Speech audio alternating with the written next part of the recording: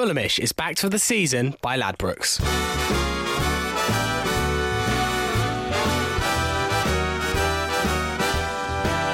It's the Fulhamish podcast, your seminal soundbite on all things Fulham FC. My name is Sammy James. Welcome to the show. Tonight we're going to be looking back at Saturday's clash at the Cottage as the Chris Martin derby lacked any real moments from its chief antagonist. But it was another game for Fulham that ends on equal terms, meaning the Whites have the not very enviable title of being the division's draw specialists. But on the podcast tonight are three mates that are anything but stale. I've got the level-headed Ben Jarman. Hello, friends. Good evening. The man who always has a point, Jack Collins. Hello, listeners. And a man who wishes his Sunday League team were draw specialists, Farrell Monk. I wouldn't be able to count their points tally that high. How are you doing? I'm good. How are you? Very well, thank you. I say your Sunday League team, they're also mine, but you're the manager, so it's more fun to take the piss out of you for it. True. You've got more goals than we do have points. We do also have a track record of blaming managers for things. And the fact that it's called FC Brentford as well deserves some sort of blame. I choose the side, not the name, so blame me for that too. Right, on the show tonight, a full derby rundown, a Sheffield United preview as well, and some Cottage atmosphere discussion too. But first, must do some three-word reviews from Saturday's game. Secretary Jack is on the buttons. Indeed. I'm going to start with Alistair Winstanley, a common contributor to the three-word reviews, who said encouraging yet frustrating. FFC Dom said improved, encouraging point. Ivan came through with better all round, so thank you for that one. Ivan Berry. Indeed. Hi, Ivan. And David Brucas, 2 penalties denied. Indeed. Well, we'll come on to those penalties and plenty more. Just to say, before we get into the derby reaction, this season Fulhamish is backed by Ladbrokes. And right now, Fulhamish listeners can bet £5, get £20. If you deposit just a fiver, Ladbrokes are going to add another 20 quid to your account. It's as simple as that. Bob's your uncle, Fanny's your aunt. You can follow this offer by getting the link at bet.fulhamish.co.uk. So let's look at Derby. Fulham played out their 8th draw of the season against Derby County at the Cottage. Oliver Norwood's thumping opener counted out by Matej Vitra's equaliser. And Fanny's your aunt. Callas returned to centre-back. Ty Eden and Kearney replaced the suspended Kevin McDonald and Stefan Johansson. Jack, how welcome was a seemingly fully fit Tom Kearney to the starting lineup on Saturday? Well, yeah, it's always good to have your talisman, number 10 and captain, back in the side at full fitness. That's, I think, something that we can all agree on. But I thought Kearney did all right without being, particularly spectacular at the weekend. He didn't really, do too much. If I thought he didn't do anything wrong, but this team just seems to make a little bit more sense when he's playing. I've got a qualm about Tom Kearney in that he doesn't seem to want to pass the ball to anyone, which I was just a bit confused about. The only person that Tom Kearney seems to want to pass the ball to is Ryan Fredericks. I was just about to say that. It's really quite strange. There was a couple of times in the first half, especially when we were running through and we were almost breaking at pace, and Font made a couple of good runs into the channels, and Kearney just seems not to want to feed, and instead would sort of check back and wait for support from the wings. And I don't know if that's a managerial tactic or just Kearney not seeming to, or wanting to do it all himself and find the killer pass himself, and wait for that to happen. But it did strike me a couple of times that the ball wasn't released when it perhaps should have been. But yeah, of course, it's good to have Tom Kearney back, and hopefully, now he's back in and back getting match practice with everyone. That might improve and that might change. So maybe it's just rust. Ben, it had been a pretty horrific October and early November with the Wolves game included for Fulham. There was quite a lot of pressure, not necessarily to get a result on Saturday, but to put in a good performance. And they definitely did put in a performance. It wasn't the perfect game by Fulham by any stretch of the imagination. There were mistakes and there was a lack of clinical edge. But man for man performance as a team, it was a lot more improved from what I saw. There are definitely some encouraging signs, and I think a couple of them are the guys that have come through the academy, especially Eden, who done really, really well throughout the whole of the game. That took about 3 minutes. Yeah, we love the pun. But I think from Fulham, like it says in the three-word reviews, there are a lot of positives to take from the game in the fact that the first half we took it to Derby and we were unlucky not to be maybe a couple of goals up at half-time. But then the same old Fulham appears in the second half and we started slowly, and I don't know what it is about the club or the team or just the management of Slavisa, but every time we come out of the second half, we always seem to be on the back foot, especially if we're 1-0 up at home. We always seem to come out and try and hold on to a goal lead, and we never look comfortable doing so. And it's still same old, and we've only completed 881 passes into the final third, and that's the 24th and last in the Championship. And that gives you some indication. Is that over the whole season? Yeah, that's over the whole season, and this gives you some sort of indication of how bad and how toothless we have been in the final third. And again, we didn't look like we were really going to trouble Derby aside from the free kick. Farrell, finally, Ryan Sessegnon given a move out to left wing, but still no Rafa Schwarz at left back. Dennis Adoy was chosen instead. You've just got to assume Slavisa doesn't rate Schwarz. No, and he's been named in the starting 11 in the PL2 game tonight. He must just not fancy him. And we haven't seen enough of him to make ourselves to actually make a full judgment on him. He's obviously quite talented and he's got a lot of value on him, but obviously Slavisa sees him week in, week out. Maybe they just don't get on. Maybe he's just not performing in training.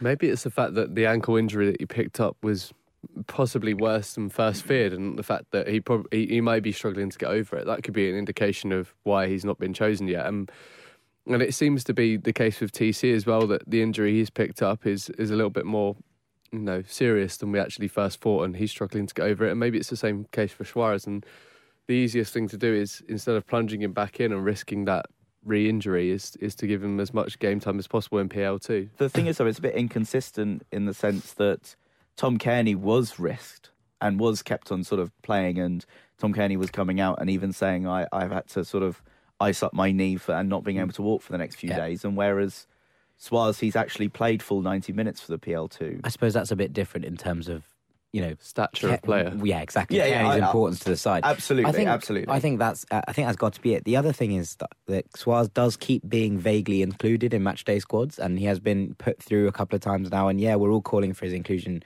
in terms of a starting place. But it's not like Slavisa's afraid to put these players and not put them in the squad, as we're seeing with, I'm sure we'll go on to it later, as we're seeing with Molo and Graham.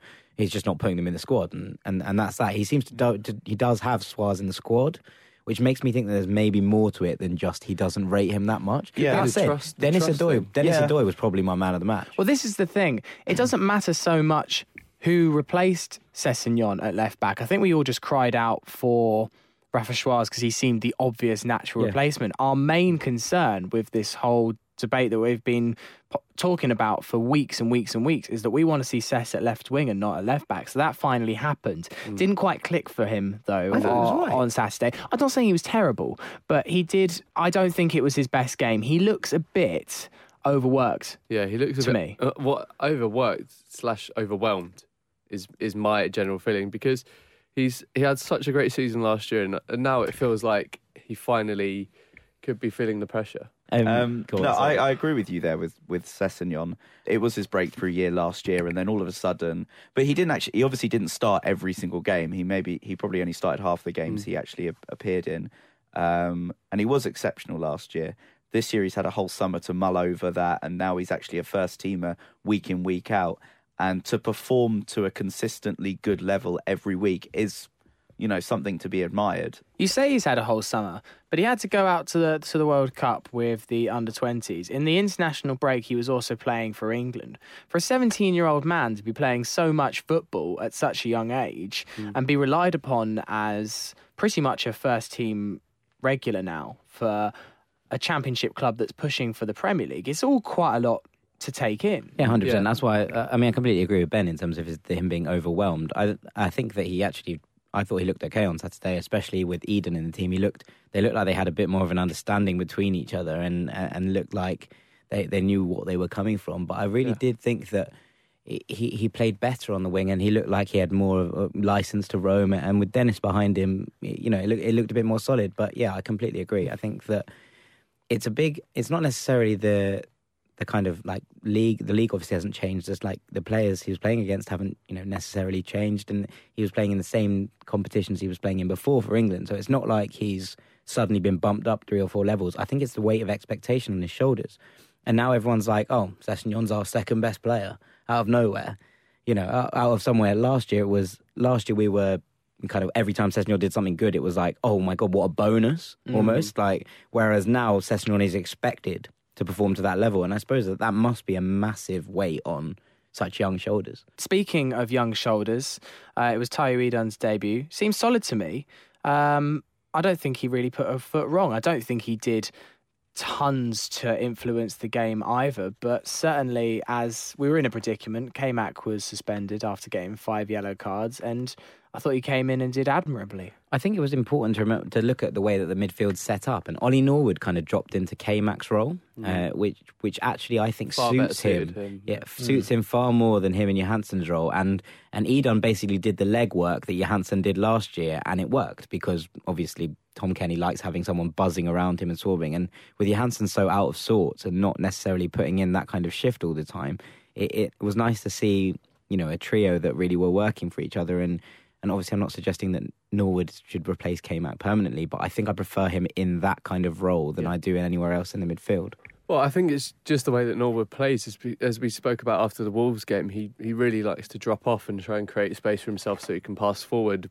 Whereas in that sort of Johansson role, what we should really be looking for is someone to burst forward into space that seemingly either isn't there or has been vacated for him by TC. And I think that's why Edun was really, really effectual, especially in the first half and at periods in the second, was just the fact that the people often say being young and having no fear is a cliche, but I think at the weekend it was basically demonstrated well that having no fear probably is something that worked well for Edun.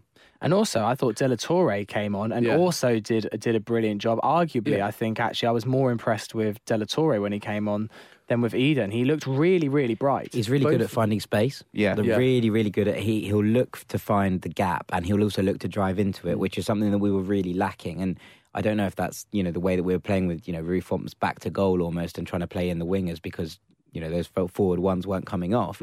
But in terms of when De La Torre came on, he really did take the game to Derby, and he did, you know, look to make that space in the middle, which was quite nice. What it meant was that Camara sort of pushed himself wide. And I sort of, there was a couple of moments where the ball got fizzed across the box as kind of good work from De La Torre in the middle. And I think that if we're going to do that, someone's got to sort of say to Camara, look, De La Torre is creating space behind you. He's going to find space for the wingers and they're going to drill it into the box. You need to be on that sort of 6-yard line. And I don't think that's necessarily Camara's fault because obviously he's not, The play that showed up on the most was when De La Torre broke into the box with probably about 10 minutes to go and tried to fizz it across, and Keogh was standing right on his toes. But De La Torre had burst in from the edge of the box and got past those holding midfielders and the ones that Derby had deployed, obviously, and really got to the byline. And we hadn't really done that for the whole game. And that was something that was a massive feature of our game last year. And I feel like it's with TC that we're able to do that because he so effortlessly brings the whole team up because he likes to keep hold of the ball and drive into space. That's why I like the fact that TC's back, even at 80% fitness, because he knows how to drive on and bring the whole team up. He's got such an ability to keep hold of the ball, TC. And I know that we noticed that last season. It was just maybe having him back on Saturday made me appreciate that. Keeps a ball in a way that I haven't seen since Moussa Dembele. And it's not for the same exact attributes. No, he doesn't do it the same way. Yeah, you're right. Yeah, and you know, he's obviously very one-footed, but it's the same with Dembele that it doesn't matter which way you think he's going to go. He's going to beat you pretty much 9 times out of 10. And I think that's a real key to our team that, yes, we pass it around really, really well and move the ball really well. And sometimes teams do find it difficult to get the ball off us. But actually creating space with our passing is a very, very difficult thing to do. Taking it round a player, especially in the centre of the park, is invaluable to teams like us. And that's why Moussa Dembele was so successful and is now really successful for Spurs. Just take it back to Edun for 1 second. In terms of Edun and the way that he played that kind of Johansson role, I just wanted to make sort of a slight point in terms of, yes, I thought that Tayo Edun fulfilled that kind of role admirably. But it's also interesting to watch him as he's like a different kind of player. He doesn't, pop up in the gaps in the way that Johansson did last year. He tries to take the ball into and make the space for himself, which is interesting, but didn't necessarily work all the time. He sort of often would try and like break into the box and like beat a player rather than waiting for someone else to break the line and then pop up in the gap. And I don't know if that's something, that's necessarily just a facet of his game or something he'll learn along the way. But it's just interesting that I think if we are going to play Edun there, and I wouldn't necessarily be against it, I don't think he's necessarily going to be a starter all the time, but I wouldn't be against the idea of him playing some more in that role. It's just that we have to, if we're going to do that, we have to not look for someone to pop up in the gaps. We have to therefore like overcrowd round him because the ball then breaks and bobbles rather than looking for the space. I thought he played very much in a similar vein against Middlesbrough last year in the Cup. Yeah. And him and De La Torre really took the game to Middlesbrough and showed no fear on that occasion, and the same this weekend. I think that anyone that watched that game against Borough in the Cup probably wouldn't have been too surprised when they saw Eden and De La Torre really take it to a team that was established Championship players, because at that time Middlesbrough have obviously just been promoted, and the large bulk of the team they put out that night was the team that they got them promoted out of the Championship, plus a smattering of summer signings such as Victor Fisher and a couple more as well from that early Karanka squad. So they're impressive that night, so no reason they can't do it again. Yeah, real hope for the future there. Let's come a bit more onto the game. Now, I thought it was quite an even first half, but I'd say that Fulham were the dominant team and deserved their lead at half-time. Derby didn't really threaten our defence too much, apart from a very clumsy header from Thomas Callas that very nearly put in David Nugent for one of the most heart-stopping moments at a Fulham game that I can remember. I've never heard there were some real screams in the Hammersmith end at that one. Let's come on to the goal, though. Cracking effort from Norwood for the free kick. At the time, I thought it was a huge clanger from Carson, because from my view, from the Hammersmith end, it looked like it was straight at him, which it kind of was. It was, yeah. But I think you really appreciate on the replays how much that the wall blocked Carson's vision and just how hard he hit it. It's incredible that he got so much power from such a short range. He does absolutely nail it. I still think Carson should do better. Yeah, I really do. I agree. It's straight through his hands. Yeah. If he gets something to it and the power's too much and it goes in, fine. Fine. But you've got to be getting something to it. It's literally a hands above your head job. Yeah, I think I reckon if this was a Derby County podcast, we'd all be crying, crucifying Scott Carson here. I'm not saying it was great, but it wasn't as bad. I thought at the time it was one of the howlers. No, they left all the howlers in. The one it actually reminds me of is when Scott Carson was playing for West Brom, 7-8 years ago, and Simon Davis had a similar shot, not a free kick, and it went pretty much in the same part of the goal, and Scott Carson sort of just put his hand in the wrong place and it just went in. Is this not Villa we're thinking of? Or maybe it's Villa. The Bullard free kick. Not that one, because no. that was dead central. When you actually look back at it. Yeah, that was also a goalkeeping error. Yeah. Everyone thought at the time, what a great free kick. So basically with Scott Carson at Craven Cottage, just aim at the centre of the goal. Yeah, exactly. Yeah. But yeah, look up that Simon Davis one. You'll be surprised how similar it is. Okay. That would be my homework. That's homework for everyone. Yeah, after the show. Derby equaliser, though, just after the half. Maybe a futile exercise on my behalf here, but who is more to blame? Because Button did put Cess under pressure with that throw, and it was a bit hasty of him to find Cess. But at the end of the day, Cess has got to do better there and not give away the ball. It is a bit David Button's fault, but it's not really David Button's fault. That's the way we play. And for the whole game, people have been screaming at him to get the ball out faster. And ultimately, that's the way we play. We like to get the ball out from the back, get it, into space, and then try and break with it. And if that had been TC, I think he would have kept hold of the ball and we would have, turned the ball around, carried it up the pitch and looked to attack. Says calls for it. Yeah. I mean, it's the right ball to play from David Button. I think it wasn't bad play from Cess or Button. I think it was a good tackle at the end of the day. The holding midfielder gets across really quickly and gets a toe on it. Tom Lawrence does bits with the ball there. There's a lot to do when that ball is lost. You can't say, the goal is given away when that there is. Tom Lawrence has a lot to do. He then beats two men, drags a third out of the game, and flicks Vidra in. It's a really good bit of work, but that's the kind of calibre you're playing against in Tom Lawrence. And I'm not blaming Cess for I wouldn't blame Cess for the goal, exclusively. But if you're going to put the blame at one Fulham player, it has to light Ryan Sessegnon's door. Yeah, you're right. There was a lot for Tom Lawrence to do. It was fantastic play. The Fulham defence kind of sat still and watched Vidja make that run through the defence. But as you say, he had a lot to do there, and I did think it was a little bit futile. I was more trying to get the point. I didn't really think Button had much of a case to answer after that. By the way, if you want to see some goalkeeping clangers and you haven't yet, if you Stadium of Light. my if God. you haven't seen Millwall Sunderland, my word. Speaking of Farrell's Sunday team, there is definitely better standards. It's literally like, imagine if you had one of those compilations of goalkeeping howlers at the end of the season. It's just all of them. Every single one is a howler, and they get worse and worse. And they were all within about 5 minutes of each other. It's nuts. I had to rewatch it. I had to rewind and go back through them because it was such incredible viewing. I couldn't decide what was the worst one. Did anyone see the Brentford miss at the weekend? Oh yeah, that as was well? also enjoyable. That was probably the highlight of the weekend. That Actually. was. What's he doing? What is he doing? Yeah, whatever problems you think we have, at least there are a few teams in this division that have them slightly worse. It does seem at the moment, though, that our lapses in concentration are being punished quite ruthlessly at a conversion rate which maybe is a bit... Unsustainable.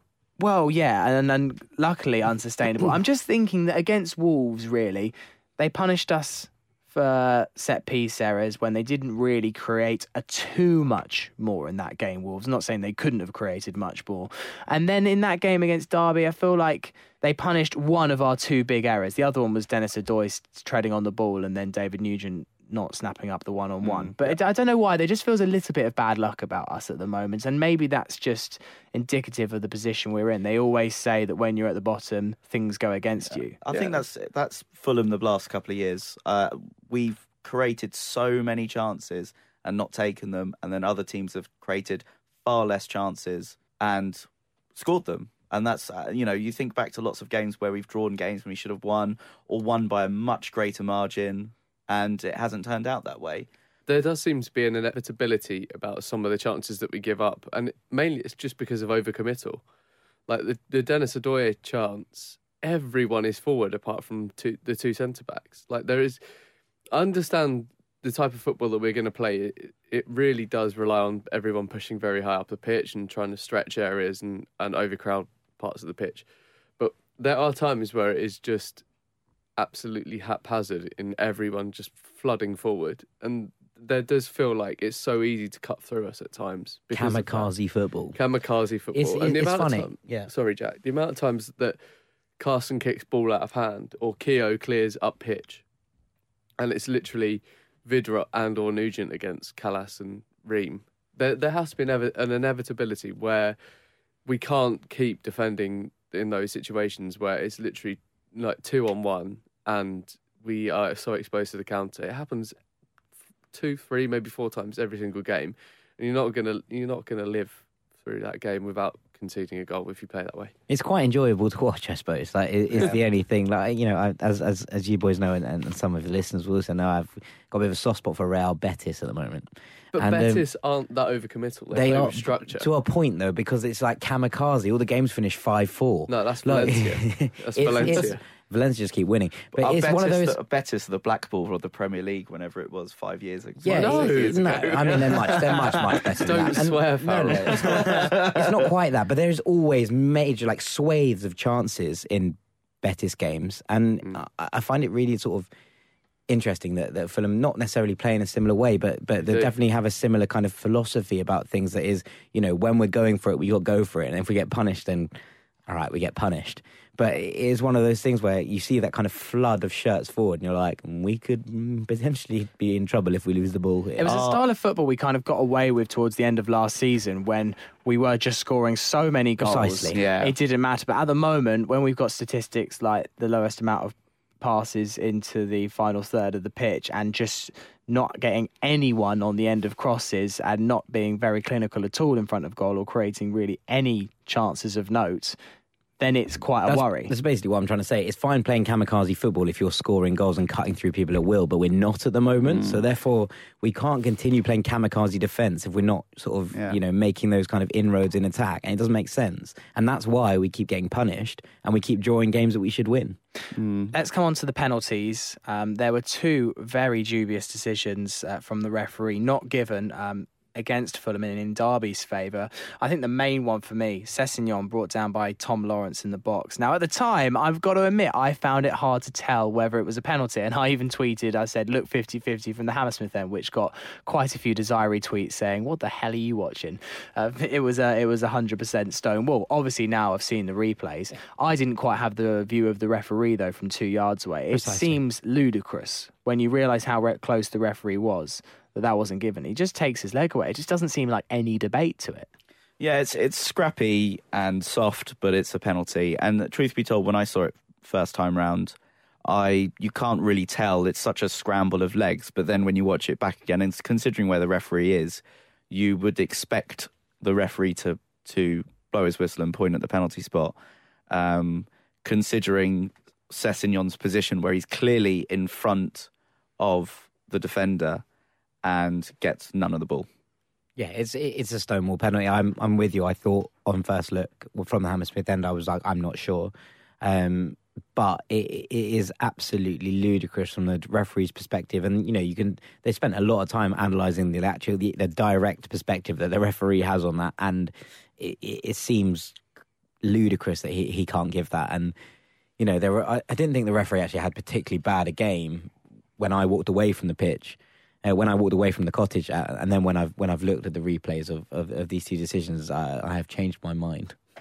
I was starting to get annoyed with the referee in the final 20 minutes. I felt like he was starting to make worse and worse calls as he went on. I don't know if maybe the penalty put him in a funny position, but there was another call later in the game, actually not too long after that, the handball against Berdinho from Dennis Adoy's shot. Now, I think that would have been a little bit harsh. But then again, his arm's out. Yeah, his arm's miles out. It's not even... It's one of those ones. I think it's different in terms of whether it is a penalty and his arm is away from his body. But I think it's more reasonable for the referee not to give that because in real time, it's very difficult to see. Even the commentator thought it hit his head because he made a little throwaway comment like, oh, that must have hurt his... In fairness, Baird clutches his head.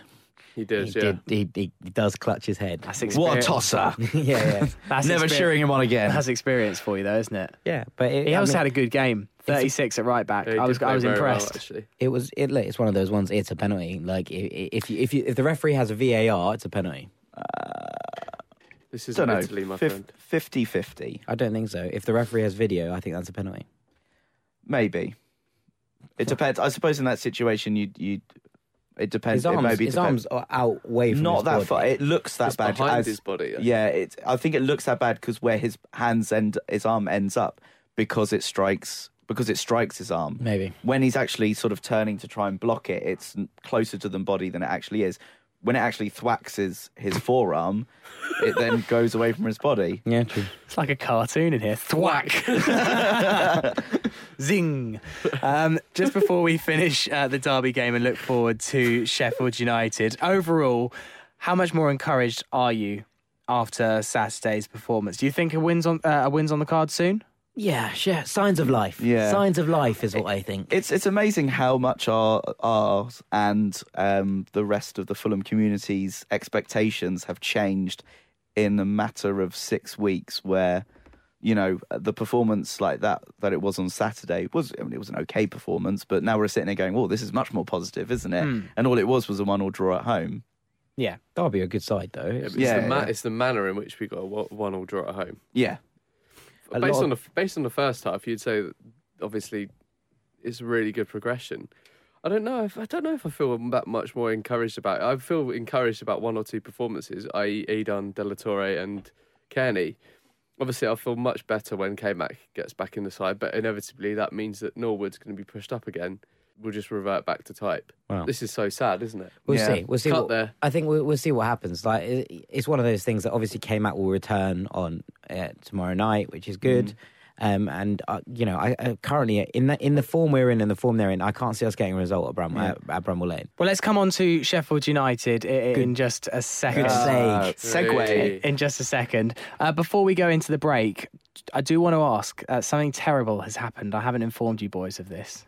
What? Someone left us a 1-star rating on iTunes. Oh my goodness! Joking. Was it Farrell Monk? Someone went on iTunes. I don't know. I don't have an iTunes account, so it wasn't me. and left us a 1-star rating. I mean, Did they it does. give us a comment? It hasn't affected it too much for the fact that we also have about 75 5-star ratings. Is it from Besotted? I don't know. It could be those boys over there. I wouldn't put it past Maybe them. it's But some QPR fans.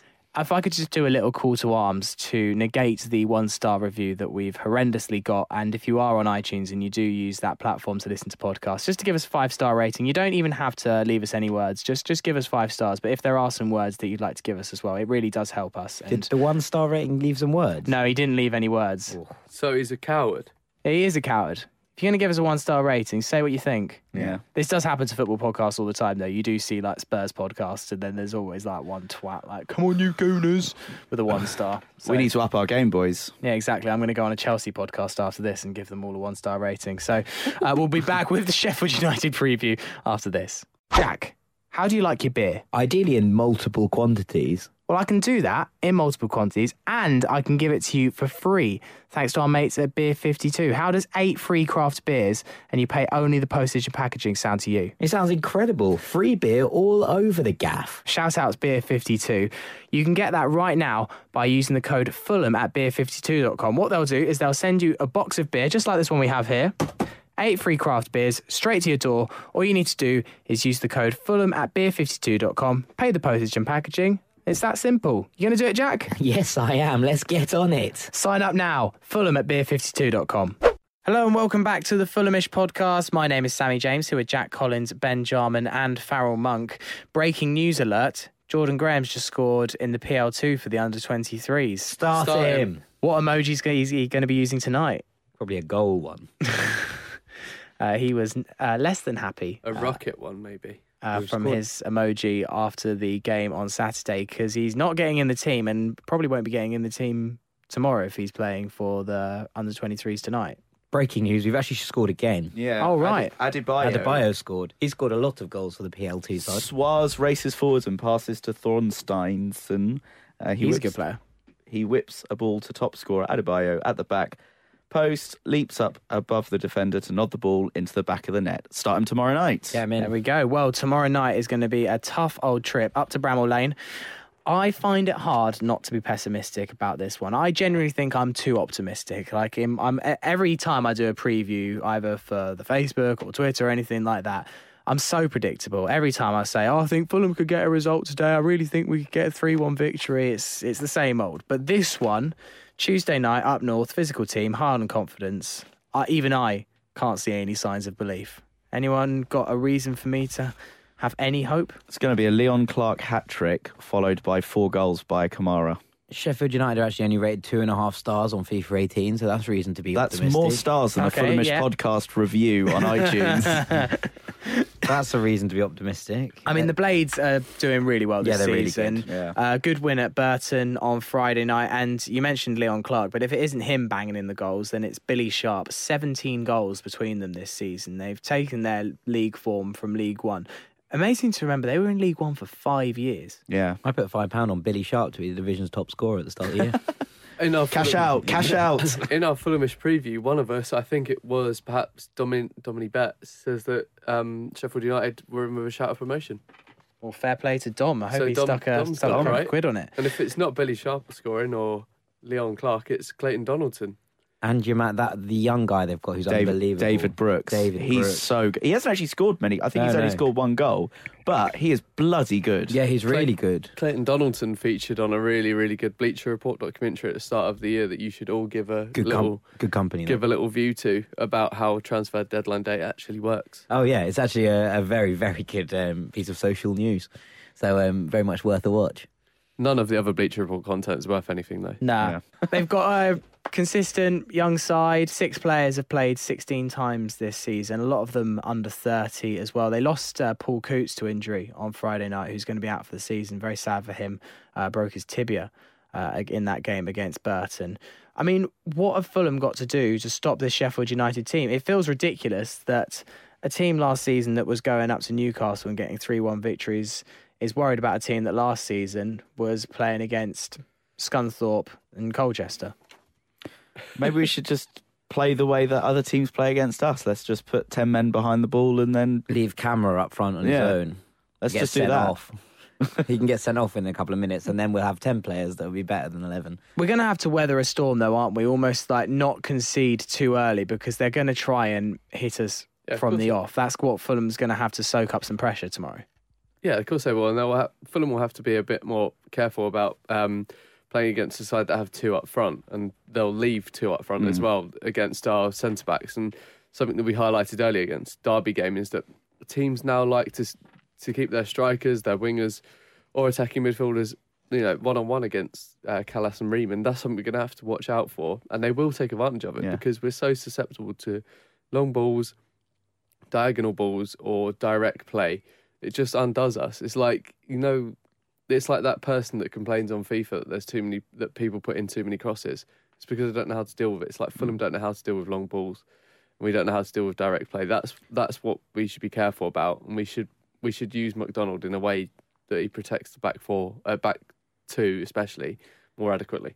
Yeah, and if you've actually watched Sheffield United this season, which I have done on a few occasions, they are such a direct team, and they hit teams on the counter-attack. That game against the Steel City derby a few months ago it finished 4-2 to United, but it was 4 counter-attack goals, and they were super goals. They were really well worked. They were really good. They've just got a really good, quite good squad. Like, it's got to the point where, like, a lot of them are not necessarily homegrown, but like young, sort of hungry players who have come through like the ranks and have brought in the kind of around those, young experienced players. And with a couple of like big leaders in the middle, that team have really gelled and are really going on in a way that Fulham just don't seem to be at the moment. It seems to be a happy camp. They seem to all be like particularly united behind the manager. Chris Wilder's a great manager. Yeah, he is a good manager. And he knows exactly what he's doing there. And in players like Ender Stevens, Jack O'Connell, they're all, young, and they're really, really up for it. And they love playing for Sheffield United. And maybe that's, potentially, I sound a bit yadar, but, it's maybe that's what we lack in terms of they've got that kind of united front. If you actually look at the team, Fulham's team on Saturday, it is that little bit of mix of that. If you actually include De La Torre, Taya Eden, and then, if you've got Sessegnon in the team already, and then you've got the mix of the strong experience in there with McDonald, if McDonald is going to play, and Kearney and Callas and whatnot, then you do have that good mix of experience and youthful exuberance. Yeah, no, 100%. And I think that's what we had last year. And it just seems to me that we lack a bit of the kind of cohesion that we had last year. And that's the kind of thing. That's what I meant by that, is you see that in a team like Sheffield United, who obviously are, out there, put lives and bodies on the line for each other at points. Especially, you've just mentioned the Steel City derby. I remember watching that game and being like, Sheffield United, every time Wednesday come forward, everyone is back healthy, everyone is back, behind the ball, and then they break out like a little coiled spring. And it's, it was wonderful to watch at times, especially with the, the stuff that Brooks was putting off. And when you look at them, they're a team that we expected to be, Dom obviously didn't, but we expected to be there, mid-table this season. I think that very few people would have predicted United to go straight back down. But we expect them to be, mid-table side that Fulham would be expecting to beat. And instead, they're up there, because of that kind of desire and work rate. And you look at players like Leon Clark, who've been turned down elsewhere in their careers, and who are not seen as massive signings when they came in. And instead, he's firing on all cylinders, knocking in goals left, right, and centre. And it's just that kind of, they've worked to the strengths that they have in the way that we are not. Dare I say it, that we lack that desire and effort that we now miss with a certain Shawnee Aluko. I think especially from our wingers. Well, I'm thinking that Sonny Aluko is missed more and more, especially on the right. I don't think we have anywhere near the incision, and I didn't think we'd miss him as much as we did, and I'm happy to eat my words slightly on that. But then again, I thought we had the calibre in our squads to more than make up for his loss. Go back through the Fulhamish podcast archives after you've rated us 5 stars, and you'll come to the episode where we discuss Sonny leaving. And all 3 of us really said that we liked Aluko because, firstly, you could give him the ball and he'd just run up the pitch and he takes all the pressure off your defence.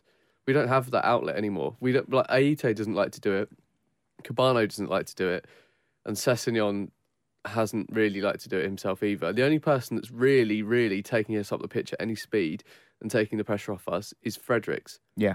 And there's a reason he's got man of the match for the last 2 games in a row. Yeah, he hasn't exactly been groundbreaking, but he's actually positively tried to influence the game in ways that other players haven't. He's taken the game to people from right back. and he bursts into the box. He gets up and down quite well, and I think ever since like going full circle to the point, ever since Aluko's gone, we haven't had someone that takes the ball on their shoulder, like takes responsibility on their shoulders and runs the ball out of danger or hustles the back four. Something that's so notable is when you look at the Derby game, you just have Font running between the two centre backs, and the wingers are nowhere to be seen, not even in the same shot. It's an interesting one because actually, we criticised Shea Ojo for some of his performances. But actually, he did carry the ball.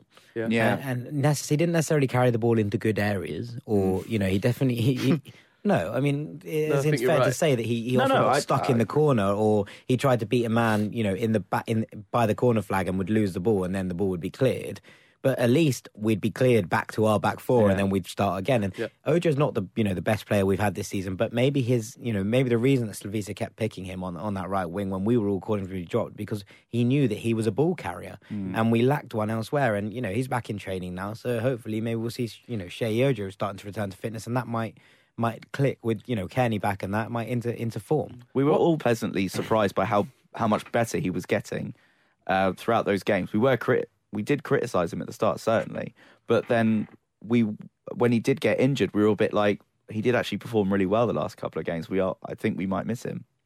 What lineup and formation would you start tomorrow evening against Sheffield United? Would you make too many changes? Obviously, K-Mac's going to come back in.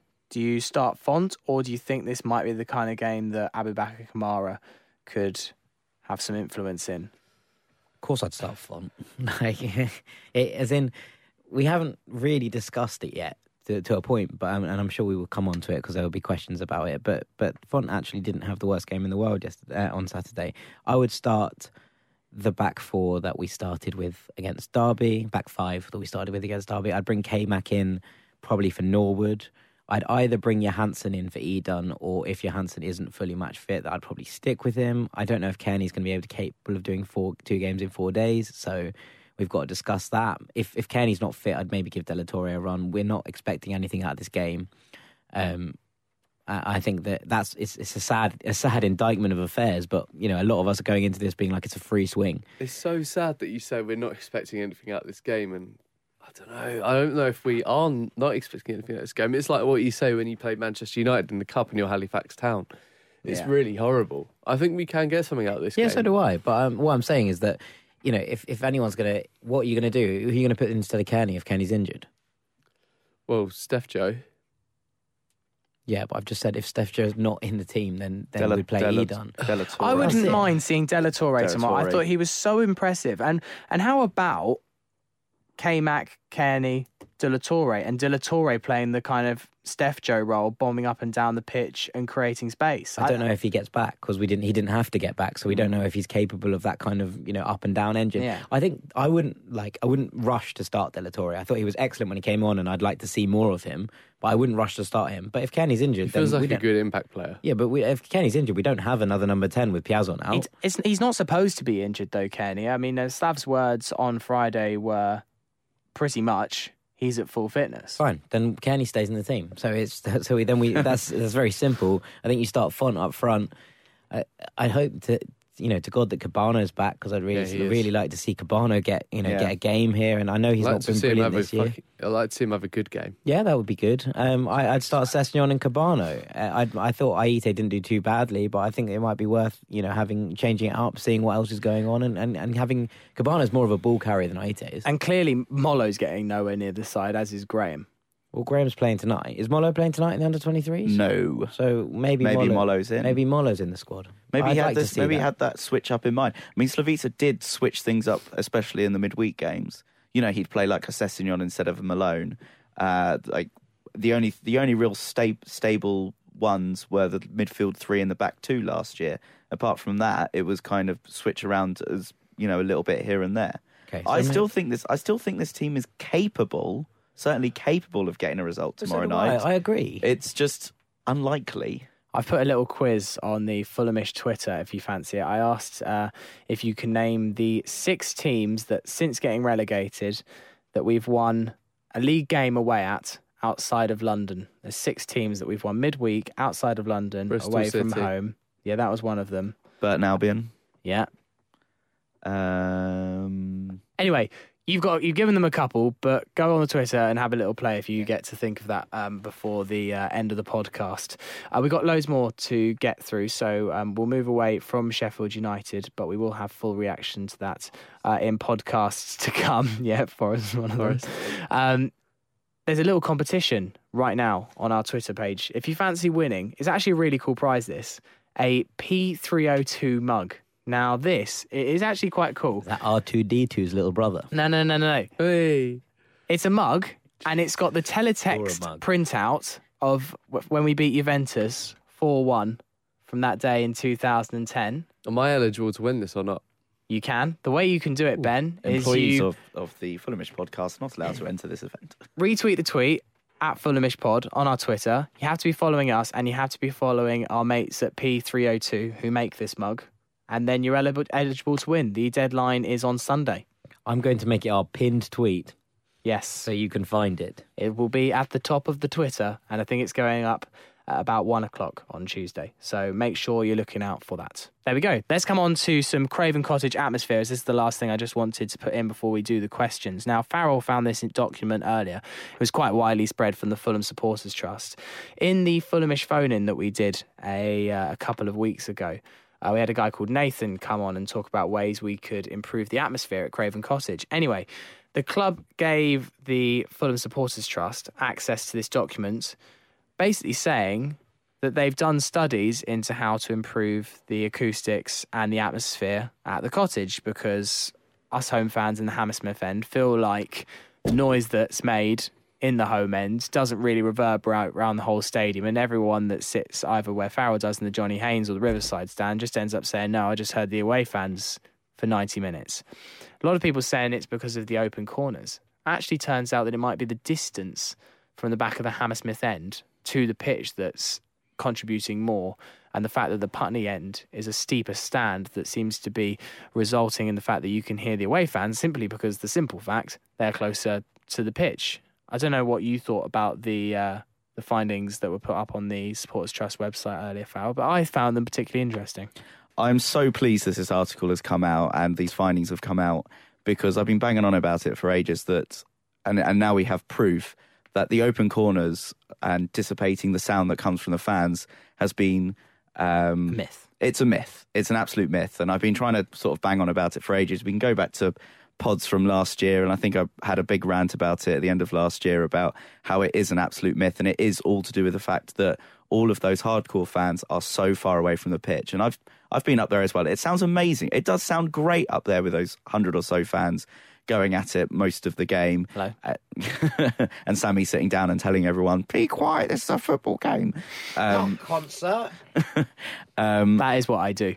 But when you do stand up there, you do feel quite far away from the pitch. I mean, it might be something to do with the fact that I sit about 6 rows from the front in the Johnny Haynes stand, but it is certainly noticeable how much further away from the pitch you actually are. No wonder you can't see anything. Well, No wonder all your views are wrong. Like, how can you see the pitch from 6 rows down? I have a point about this, which is that if you sit further down the Hammersmith end, you get a worse view. yeah, I'm not debating that at all. I'm not debating whether who's got a better view or not. So what the club should do is just redevelop the Hammersmith end. I think they might have some... That's the solution. We're redeveloping the Hammersmith end to make it taller and smaller. Yeah, and less steep, like the Putney end. Yeah, I suppose. Or the Putney end is bigger. But we built It the has more Putney- seats. We built the Putney end before we built the Hammersmith end. So the club have actively done this. They've made it deeper on purpose. Why? No, I think... I it's imagine there's structural reasons to the whole thing. I think it's the pretty much same structure. They've just added seats and added a new roof when they did the said redevelopment. The whole document says that the rise on the Putney end is much higher, and that's why it's steeper. Yes, yeah, I know, I understand So that. therefore, why would you notice it when you go to different stadiums. Like, for example, Spurs and Chelsea, they're really, really closed in, and the stands are really, really steep. So even when you're standing or at the back of those stands, you're still actually not that far away from the pitch. Whereas right at the back of the hammy end, you feel quite a way away. You're pretty much standing on the halfway line. I know what you're saying. You're Yeah, about sorry. an extra half away from the pitch again. Yeah, exactly. Which is quite far away when you think about it. It's like being an Olympic stadium a la West Ham, for example, and you've got a running track around, and you do feel like a million miles away from the pitch, and therefore the sound has got much further to travel. And I still think a switch wouldn't be the end of the world, but I know that people have got their own reasons for not wanting to do that. But people wouldn't want to do that, and people don't want to move closer to the pitch from the back of the end because it's that whole I want to sit at the back of the bus kind of culture, which I think is really childish, and people need to move forward if they want to create an atmosphere. Yeah, but they can't then see. Then they end up with a view like yours. Well, then don't complain about the atmosphere then. Well, I think there's ways to fix this without necessarily being like, we all have to move seats. yeah, I don't think that's the solution. How about we just put a standing section in? Yeah, I'd be up for that. Because people would move to a standing section. And Not if in we- Johnny Haynes block DL though. No, what you'd want is a standing section in the middle of the Hammersmith end, so people don't have to move like a million miles further forward and then all the way back. And people would probably move like as a tide of people does, will move to the front of a certain area. Yeah. So if you have a standing section that starts midway up the Hammersmith end in 4 and 5, and then people will crowd in, and then there's no need to then worry about people sitting at the back because they will move forward naturally because that's just how it is. Yeah. So that's surely the solution. Let's do it. Yeah, Let's done. get it sorted. Yeah, we'll sort that People out should tomorrow. pay me for this kind of solution. Could do. I'd employ you, Jack. Right, let's get into some questions, Secretary Jack. What's coming in on the post bag? So to start with, we're going to do a quick fire question from our friend Kostas Karagiannis, who's from Greece. So say hello to Kostas, everyone. Hi, Kostas. Hi, Kostas. Good pronunciation. Thanks for listening from Greece. He says, I have a question. Do you believe Cess must play at the front or at the back? I know we touched on this earlier in depth, so I'm just going to go through it quickly. But one-word answers, please. Sammy James. It's quite hard to be one word when I'm trying to say left wing, but yes. Left wing, I think he should play. I don't think he is a left back. Sorry, that wasn't one word. Well, will all those words hyphenated? Yeah, all of them in one go. So when people answer 3-word reviews with loads of words as one word. Yeah, it's like as if we won't notice. Yeah. Farrell, left wing or left back? Wing, non-hyphenated. Ben. Left wing. Good, thank you. So thank you for listening, Kostas. We appreciate you listening from Greece. Say hi to Karagounis for us. Indeed, and Staphylidis. So Nicholas Bowman has sent us an email. He says, chaps, I hope this makes it to you before you record. I have a track record of being after the fact and before I hear the podcast, and you've already discussed it, so we're doing something right, lads. He says, in light of today's news from West Bromwich Albion, in case you haven't, you're living under a rock, Tony Pulis has been sacked. Has he? Yeah. Curious as to your thoughts on sacking Slav and appointing Tony Pulis. He may not play us the kind of football we want, but is that worth sacrificing in order to get us back up? I can see Benjamin winding up. Benjamin, let loose. Absolutely, positively not. Would you still support Fulham? No, I wouldn't. I mean, I would. You were expecting me to say... Hire him now. You were I was all- expecting you to mull it over, but then say no. I wouldn't. No, because here's a tweet from Rory Smith that I saw this morning. I think is excellent. It goes, "Farewell, Tony Pulis. If God had wanted us to play football on the ground, he would not have invented the sky." And to be fair, that's probably true. I think, Pulis plays such horrible, unattractive football. I mean, what we were blessed with last season was football that was pretty, it was structured, it looked so great. And I agree that this year it doesn't look anywhere near the same. We're not getting anywhere near the same results. We do look lethargic and we looked a little bit lost and at sea for a large amount of time. You now imagine that squad that we've assembled over this time trying to play the way that Pulis does, and we would not get anywhere near the same amount of results or play anywhere near as good a football as we would be playing now or last season. Pulis football is, in my opinion, it's horrible. It's disgusting and it blocks the way for managers of a bigger and better ilk with more chance of unleashing their potential at a club like West Brom where expectations are fairly low. You're a mid-table club, you could get in there and they have a fairly good backing and you could really make something of the squad they have. A lot of people on Twitter are out there saying that West Bromwich Albion have a squad that don't really deserve to be anywhere higher than mid-table. That it could be a fact, but the fact is they've got the likes of Krychowiak that are playing quite well. They've got Jake Livermore, albeit I don't rate Jake Livermore whatsoever, but he's an England international for the sake of it. They've got exciting players like Rondon, Matt Phillips, King that James. sort of thing. Like James McLean. You could do something with that squad. And Pulis has banged on and on and on and on about at Crystal Palace, at West Brom, about having no budget. But then West Brom have backed him with the likes of Chadley, with Phillips. Jay Rodriguez, who is Jay a quality. Jay Rodriguez, who's a really good forward. Rondon, who's proven at a good level. And he's done nothing with it but played 10, 11 men behind the ball, 5-4-1, centre backs the whole way across the back four. If it's not going to work for West Brom, it won't work for us. In my opinion, I don't rate Pulis whatsoever. I don't want him in the game, and I certainly don't want him at Fulham. Sorry, Farrell, can I have your I don't view want him on at the football. Yeah, I don't want him. I don't want him in either. football anyway. It's fucking horrible football. I'm going to cross over to Farrell Monk for some historical implications.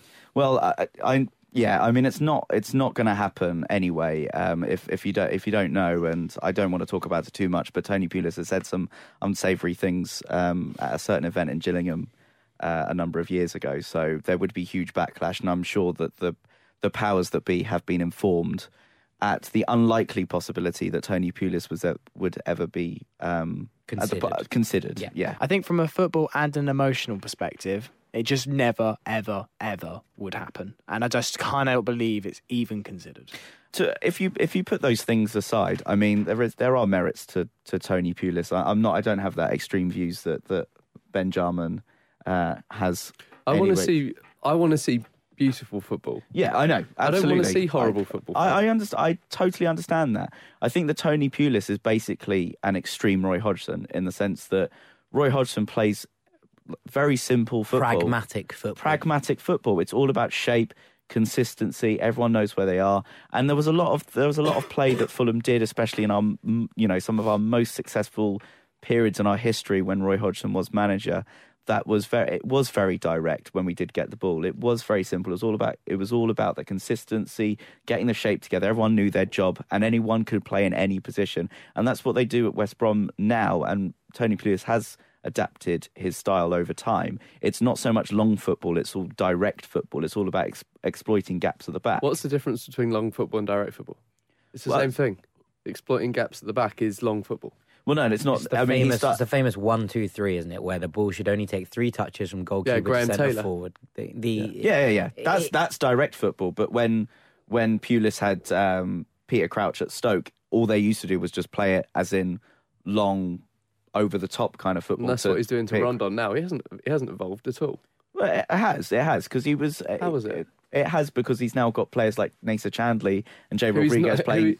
But he's using Nacer Chadli as a left wing back when he's already got a left back there. Yeah, I know. That's not evolved. It has evolved. Yeah, he's now got 7 behind the ball. Yeah, if anything, he's got it's more. It's evolved backwards. I completely understand that football has to have an air of pragmatism. It's why defensive midfielders exist. And it's why right backs that could defend, like, and I can't think of it, like a Danny Carvajal, for example, can defend as well as he can go forward. Like, that's why players of their ilk exist, because there has to be a pragmatism to football, because not only individuality won't get you anywhere at football, pragmatism and teamwork gets you in football. Yeah. But Pulis is beyond pragmatic. He's entirely negative. It's the same with Sam Allardyce. Like, my rant earlier also applies to Sam Allardyce. It also applies to Ian Holloway. It also applies to Warnock. It also applies to anyone that basically doesn't play a 4-3-3 where you hold possession to the ball and don't look like Pep Guardiola. And don't have Kevin De Bruyne on your team. Or Maurizio Sarri. This question has gone on for ages, so I'm going to end it with no. Yeah, sorry about that. Right. I turned into Tim Vickery. No, you're right, though. You're right. But both of our answers were hyphenated the whole time. Yeah. Right. Thank you to Nicholas Bowman. Yeah, thank you. It's an important facet that we need to consider, that there are other ways of winning football matches. Would we say that we'd sacrifice what we have for that kind of, sort of that Dross. football? No, I would say no. The answer is no on this podcast, but lots of people will be different, and that's how football is. I've got a question here from Lester Wyatt, who says, is it time to drop Sessegnon completely? His spell at left back has clearly drained of his confidence, and he looks nowhere near the player he was last season. There's 2 ways you go about it. You either drop him and say, okay, Sess, we agree that you're overworked, you're slightly overwhelmed, and you could probably do with a match or two's break and just come on and be an impact sub. And he takes it in his stride and he says, you know what, yes, I agree, I could do with a little bit of a break, and he comes back and he's revitalised. Or secondly, he could take it the way in which that he seems he's actively been dropped because he hasn't been that great, and then it takes an even bigger hit on his confidence. If I was Slavisa, and I think I know what Slavisa would probably do in this situation, he probably would drop him because he's got the cojones to drop him. And I think he could well do. It's just a case of him being comfortable with having a replacement for him, because as we agreed earlier, it might not be Suarez. And if he's playing left wing, then I don't think the form of Aite warrants dropping Cess, and perhaps Cabana coming back from injury does. Right, last question, because we are running on a long pod this week. Marcus Gooding says, do we need to go looking for another striker in January, or do we just need to give Font some time? Sam, start with you. I think we do need to have another striker in January. I'm not necessarily saying as a complete replacement for Font, but at the moment it's clearly not working. It's clearly the weak point in the team. I had a thought, and maybe it's ambitious the other day, but Peter Crouch is getting very upset that he's not playing more football at Stoke. Now, I know he isn't the type of football that everyone / Ben Jarman would want in the squad, but at the end of the day, he comes in for Stoke and he gets some goals. If he's not playing regular Premier League football, I can't see another Premier League club taking him. Could we do better? Probably. I think we could do a hell of a lot worse. I think there's worse people we could bring in than Crouchy, but I don't think it's going to happen. But he's not the kind. The reason that it didn't necessarily work out for him at Stoke under Pulis is because he's actually not particularly suited to long ball football. He's actually weirdly he's actually better with his feet than he is with his head. And for that reason, I think maybe it would work. But actually, mostly, I just don't think he's fast enough to keep up with play. And it was part of the issue with Chris Martin last year. He's not a hold up player. He's sort of just a person that gets on the end of things. And I do appreciate that we do need that. But without that kind of link between attack and defence, I think we'd struggle. I'm more thinking of someone as a bit of an impact, though, which I guess is what he's doing at Stoke, so why would he want to do it for Fulham? Firstly, I feel bullied on this podcast today. Hey. But, go speak to HR about it. Yeah, they'll sort you out. Yeah, okay, cool. I was going to say that I feel like we need a championship-proven striker. Yes. Because we've had two guys that have come in from albeit good leagues, but they haven't made the impact we wanted them to. But Darryl Murphy would have done a job. Yeah, exactly. And then if you look at like Derby's team, for example, they've got a midfield of Huddleston, Ledley, and Bradley Johnson, and all of them would be pretty good in the Fulham shirt. I'm not going to lie. And we didn't even look at Ledley when he was a free agent. Well, I believe anyway. And then I've got Vidra up front, and someone of like Vidra's ilk would be really good for us. Someone that just knows how to play decent football and can also put a ball in the back of the net. That's who I would like to see come in January. Yeah, agreed. We did bang on in the close season about bringing in some more championship-proven players, and that's pretty much what we were pleased with when Norwood came in. I think Crouchy would definitely do an excellent job. We obviously touched upon pragmatism in football a bit more, and maybe this team isn't pragmatic enough. Maybe we don't have that striker that is just absolutely clinical. He gets a chance, he scores. My mate did say, my mate that I went to the game with on Saturday did say the other C word, which is Cameron. Jeff Cameron. I don't think he's going to get us goals. Cameron Burgess. He scored at the weekend. He did. There we go. There's the answer, Jack. Cameron Burgess. Okay, fair enough. Well, personally, I think that I'm going to make this point because I've been waiting to make it all episode. Is that I didn't think Font had that bad a game on Saturday, and I watched him run the channels time and time again, and not be fed by Tom Kearney when he was, clearly making runs. And then everyone was like, "Oh, Font didn't get anywhere near the ball," and I was like, "Well, Font hasn't been given the ball, so I don't know where he can get anywhere near." I don't think Font is perfect. I think he has a lot, that he needs to improve on. I think he thinks he has too much time when he has the ball, which is a shade of being in the Portuguese league. But I think he's a technically gifted player who knows how to play football and could thrive as part of this squad if we started using him correctly. Yeah. And I think that when you're seeing him making those runs time and time again and not being fed, and he gets frustrated, and then people are like, "Why isn't he in the box?" And I'm like, "Well, he's made the run so many times that this time he's like, I'm not going to make it." And I'm like, sort of like, well, I don't necessarily blame him. I think if we need to find some cohesion between our team in the final third quickly, and if that means starting with a settled front four with Kearney behind Font and two wingers who we know what we're going to do with, and just working that time and time again on the training field until we know what we're doing, then I don't mind that because Camera offers a second option. Yeah. I'm not saying we don't need another striker in January. I think we could do with one. What I'm saying is that I think we need to work on what we're doing because no one knows what they're doing up front at the moment, and we don't know who's playing where. Unfortunately, Slav doesn't do that with the front. Not forgetting about Kearney, the front three of the wingers and the striker. If you look at last season, if you look at the experience, Slav changed those front three pretty much week in, week out. We never, apart from Aluko actually, the other two was switched every week. Okay, but Chris Martin was a proven championship player, so he knew what he was doing. In terms of Font's moved leagues, moved places, and now needs to be made to feel like people know what he's doing and know what he knows that for what his wingers and his CAM is going to do in order that he can put himself in the right positions to be in. And I think that's the key here, not necessarily buying someone else in. It is time to end this week's podcast. We've overrun a little bit, but I hope you've enjoyed this extra little bumper show. We just need a title for today's podcast. So, Secretary Jack, your final task and duty for today. What is the title of the podcast? Signs of Life. Signs of Life. Is that a song? No, that's the rhythm of life. Oh, This is okay. just Signs of Life. It sounds like it could be an album. Signs of the Times. Oh, yeah. Signs of Life. By that wondrous musician, Harry Styles. Such a really good song. Fair enough. Right, we'll be back. I actually don't know what we're doing for our next podcast. We're definitely going to be back this time next week on the Monday after the Millwall game. I don't know if we're going to be able to squeeze in another podcast in between the Sheffield United and Millwall games. Discussions will be had very, very soon, but almost definitely we will be back next Monday after the Millwall game with all the reaction from that game and hopefully a little bite-sized one from the Sheffield United game too. So to Jack Collins, thank you very much. Thank you, Sammy. Ben Jarman, thank you very much. Thanks, Sammy. And Farrell Monk, thank you very much. Cheerio, Sammy. We'll see you soon. Bye-bye.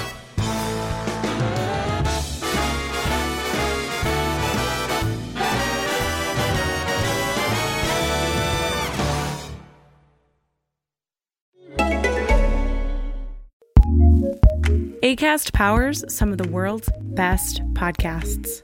Here's a show we recommend. Hi, I'm Beth. And I'm Sarah. And we're the hosts of Pantsuit Politics, where we've built a community around grace-filled political conversations. And we wanted to share the words of our listeners because they understand best what we do. Susan told us, Many times I've used your words when my own have failed, opening doors that allow for discussion rather than debate. Amber says we encourage her to be more involved, to be a better citizen, and to be part of her community. Nicole said, Listening to you two process with one another is the only way for me to become unstuck. With the impending election on the horizon, join us and our amazing community of listeners at Pantsuit Politics as we prepare to vote, process the election, and prioritize our values and each other. Make sure you participate in our democracy by listening to Pantsuit Politics and, of course, exercising your right to vote. Acast recommends.